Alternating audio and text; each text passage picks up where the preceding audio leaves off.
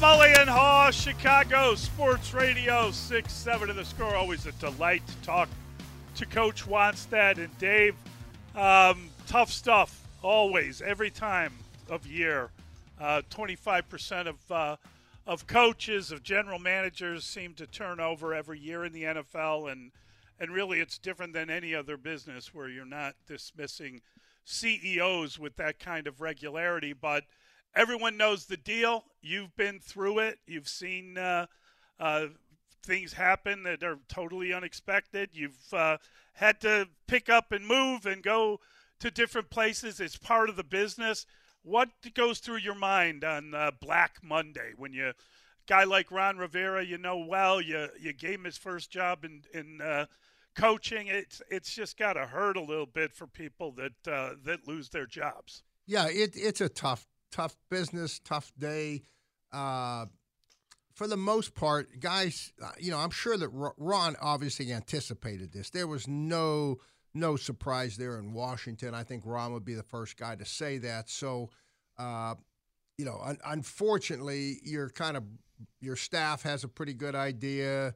That you hate to say it, they're hoping to stay with the new guy, but because of their loyalty to you, they're staying loyal to the job, but in the same time they're working the phones, looking for other opportunities. They come home from work, the wife, the kids, what's going to happen, Dad? Are we going to have to move? We're going to have to sell the house. I mean, all those things become into play, and it's I've always believed it's not the crisis that happens in your life, but how you respond to it that makes the difference. And that's what these coaches have to do. That's the business that we've chosen, or they've chosen. Dave, that's great advice, and that is tremendous perspective, really, and that sounds like a guy who has been through this kind of uncertainty before. So I guess let's look locally. I think the guy who probably feels the highest level of anxiety or uncertainty is probably Luke Getsy, somebody you know well. I just wonder if you could speak to what you maybe think he's going through right now and what you expect the Bears to do. That we don't have any clarity on Matt Eberflus, even though we expect him to return. Then there's also the Getsy factor, which I think, Dave, if they bring everybody back, that would be hard to defend.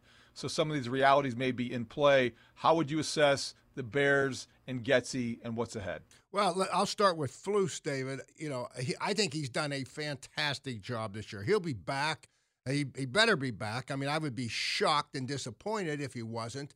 Not only did he, with the problems that they had with the staff members earlier, and he took over the defense.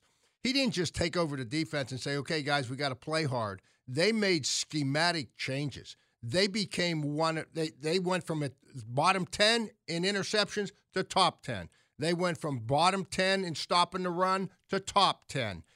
They became more of a blitz team. They became more of a single high team as compared to a two deep. So he made a lot of schematic changes and that he felt need be. So give him credit for that, and also give him credit for keeping the team together. As a head coach, you're not just focused on the defense, even though you're calling it. You've got to deal with the offense and special teams every week. So Flus, I thought, did a great job, and I think that the coaches are looking at it.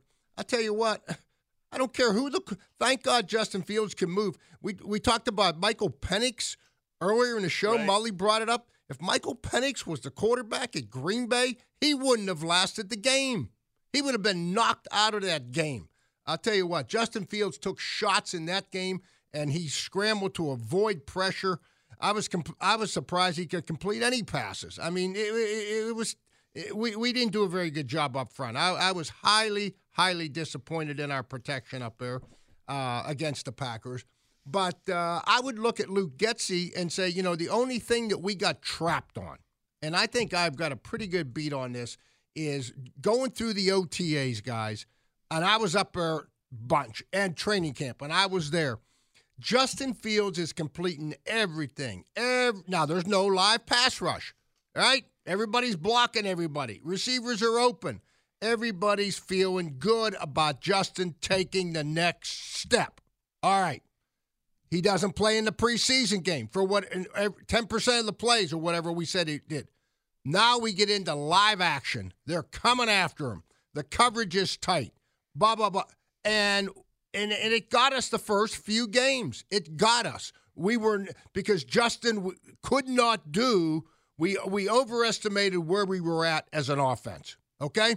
Then we make the adjustment, and that's where we're at. I think Luke Getsy did a very good job. The only mistake was we overestimated where we were going to be at, and now I think that Getsy, Flus, I think that Ryan Poles, this is where Justin Fields is, guys. This is what he brings to the table, from his athleticism to his passing on the move to the bootlegs. The guy's is as good as anybody you're going to find. Okay, now here's the question. If I'm Ryan Poles, this is what they got to answer. Is what Justin does to win games, can we get to the Super Bowl doing that? And then put another layer on it and say, who's going to take his place? Who's better? There's an old expression, and I've used it, that talent sets the floor on a player, okay? Character sets the ceiling. And by that, I'm not talking about a good guy, a bad guy, a criminal type of character. I'm talking about football character. Is he in early? Is he staying late? Is he a tough guy? Is he handled good adversity with his teammates? And you check all those boxes with Justin Fields. Does Caleb Williams and these young guys, and I'll shut up on this, do they have more talent? They might have more talent, okay? The numbers would prove that some of these guys probably do. But, okay, and I say a big but, are you sure that the character, the ceiling, is going to be there? Ryan Poles, you guys, if you're not sure, be careful you get rid of Fields. Okay, get rid of Getsy. You're going to get a new coordinator, a new quarterback. You better be darn sure what we're getting. And I think that is where this whole thing is right now, and that's the decision that's got to be made with those factors being involved. Get rid of somebody who's going to take his place that's going to take us to another level. Yeah, I think that's very interesting, Dave, and I think that it's a good argument to make.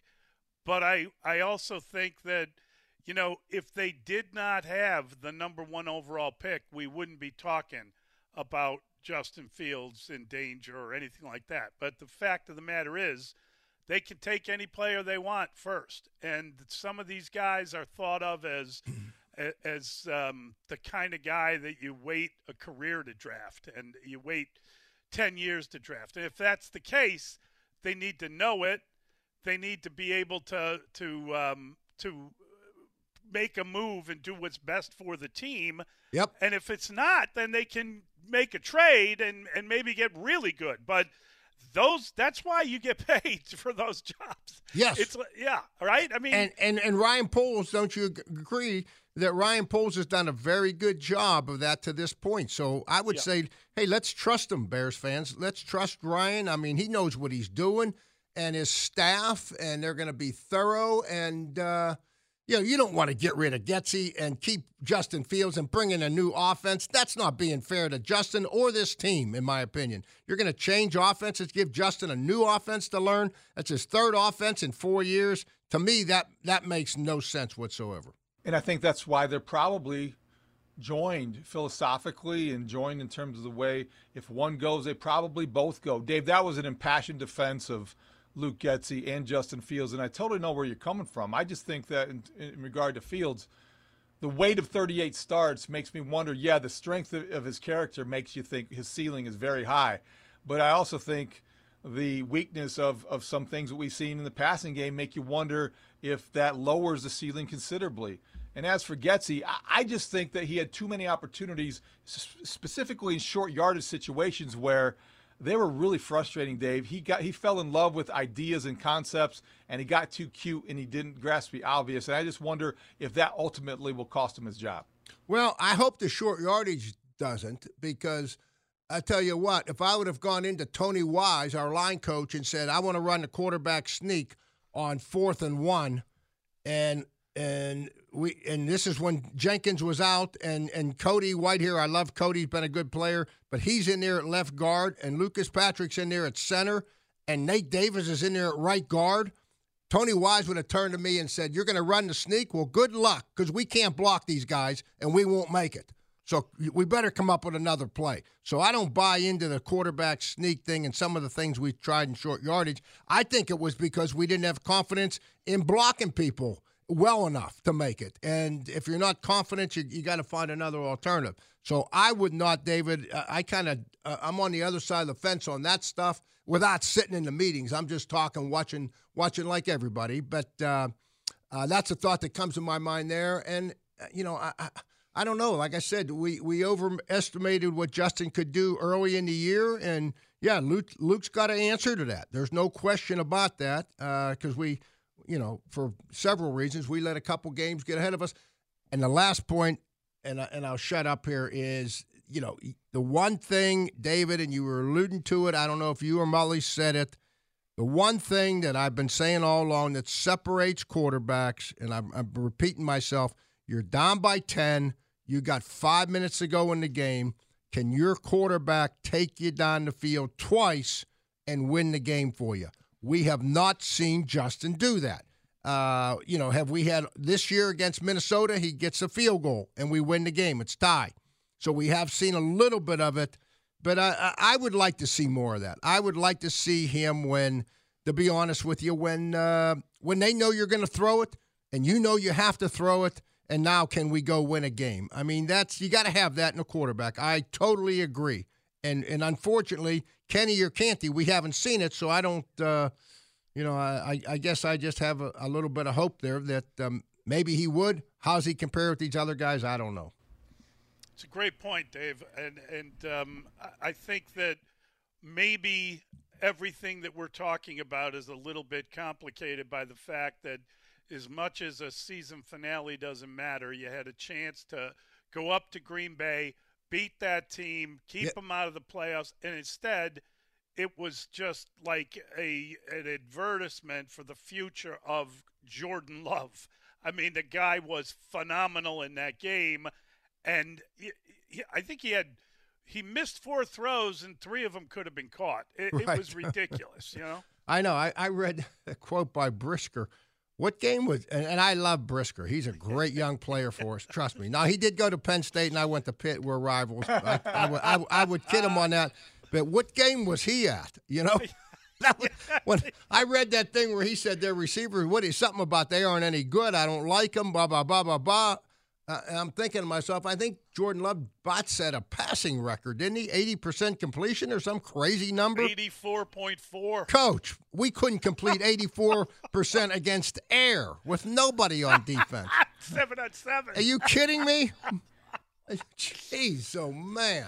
Dave, when you look at the Bears then in terms of we're still waiting for clarity on the staff and the coaches. How about the roster? Do you think that there will be major changes? I think if you look at the offensive line that you referenced, that probably could use an overhaul. Defensively, I think you feel very good about your core and the foundational pieces. I just wonder, when you look at this from the personnel perspective, the one area that you have expertise in as well, what do you expect from the Bears roster this offseason? Well, even with the great addition, Ryan Poles, great job with Montez Sweat, we still ended up with 29 sacks. I think we were 30th in the NFL. So we were in the bottom 5, even though our interceptions, we were in the top 10 in interceptions and number 1 in the NFL in stopping the run. We need another pass rusher. And I don't think anybody would debate that because, Flus did a great job of designing some blitzes to get pressure and get sacks, which helped on these interceptions. We need a pass rusher. But the offensive line, I would go to center. I almost would look there before tackle. I really would. And because an outstanding center like we had with Olin Kreutz for years, I mean, not only is the guy got to be, a heck of a player, a great player, a Hall of Fame player you'd like to get like Olin Kreutz is, but the guy needs to be smart, and because he's kind of directing which way the protection is, and if there's games coming, he's alerting that he's doing a lot more of the mental part of football, probably the most of all the offensive linemen. So you got to get a heck of a player and a smart guy at the same time. So that position can be really valuable, and it's probably not talked about enough. So I'd love to see the Bears to get a center. And I don't know. I think we need another guard, too. I mean, I really do. I'm not as hung up on the tackle position. I love, right, and I think our left tackle. I mean, I think center and guard we got to look at hard. That's what I would do. And those are cheaper positions. I mean, not that you're looking for just cheap, but you could. They have had a chance to draft the first center taken in the last couple drafts. They need to bite the bullet and do that. I agree. No, there's some great ones out there, and if you get a great one, I mean, you look at Detroit right now. You look at Philadelphia right now. I mean, go around the league and look at some of the top running teams and offenses, and they have a great center. Inside the room today, perhaps you've been in these meetings between a head coach and a general manager and maybe the team president. I wonder, does Matt Eberflus, make his case? Does he have to do that? Does he know where he stands? How do these conversations unfold, and who does most of the talking? Well, no. You know what? I think today's meeting is a little bit overrated because I know how Ryan and Matt do it. You're talking every week. You're probably watching the film every week together, and you're making a case then. You are saying, boy, this was the call, and this is what we were supposed to do. This was the plan. And so, Ryan Poles is up to speed with what players, were productive from a standpoint of executing what the plan was and what weren't. And he also is up to speed on the scheme going into the game, what we were trying to do with Justin Fields on offense, what Luke's plan was. I mean, Flus and them talk about this before the game and then after the game, what went wrong, okay? Was it a bad call? Was it bad execution by the players? Was it what went wrong? Why was it not successful, and why was it successful? So I think the meeting now is pretty much – it's like coaches knowing if they're going to be back or not. I think the writing is pretty much on the wall at this point. And the same thing with this meeting with the GM. Everybody makes a big deal about it. You got to have an announcement, but pretty much they know where each guy stands and how they feel about staff, how they feel about the schemes that they're doing, and what needs to change. So I don't, it's a big deal to us and the public because it's all official. And there's announcements and all that stuff. But in-house, they pretty much know. Dave, I'm interested in just division games, right? It seems as if the Bears match up pretty well with Detroit. As good as Detroit has been, the Bears match up with them. Should have beaten them twice, beat them once. It seems like the Bears have a terrible matchup with Green Bay for whatever reason. And Matt LaFleur, 10-0. In his time in Green Bay against the Bears, and the Bears don't beat Green Bay. It just seems Justin Fields never beat him since he's been here, and obviously, as we mentioned, LaFleur beating various Bears coaches. What is that? Just the nature of football? Are there teams that, for whatever reason, even like division rivalry games, where you just match up better with a team than you do with a different team? Yeah, there is something to that, Mully. There is, but I think more so it's just having confidence in doing it. You got to do it one time. You got to beat Green Bay. You got to beat them up there, and it changes the complexion. It changes the mentality, I think, on how you approach it. It's I remember Al Davis back in the day when I just first came into the league, and we were working against the Raiders down there in Dallas. It might have been out in L.A. I can't remember. We did it both places. And he was talking to Jimmy, and he was talking about how he needed to get better personnel. The Chargers were the team then, okay? The Chargers were the team. They were coming off the Dan Fouts era and all that, and Eric Coryell throwing the ball down the field. And he says, that's the team. We got to get players to be able to beat the best in our division. And he says, if we get players where we can match up and beat the best in our division, then we're gonna be the champ, and that's how we'll take the next step. I don't know. I mean, who won our division? Detroit did, and we match up good against them, Mully. So I think it's got to be – I don't think it's physical. I really don't. I think we can cover those guys. I think we can get pressure. It's got to be as much a mentality thing as anything at this point. Great stuff, Dave. Thanks a ton. We appreciate it. I'm sure we'll keep it going. We got a playoff and Super Bowl and all that stuff. Dave. Okay, guys. Good talking with you. Take care.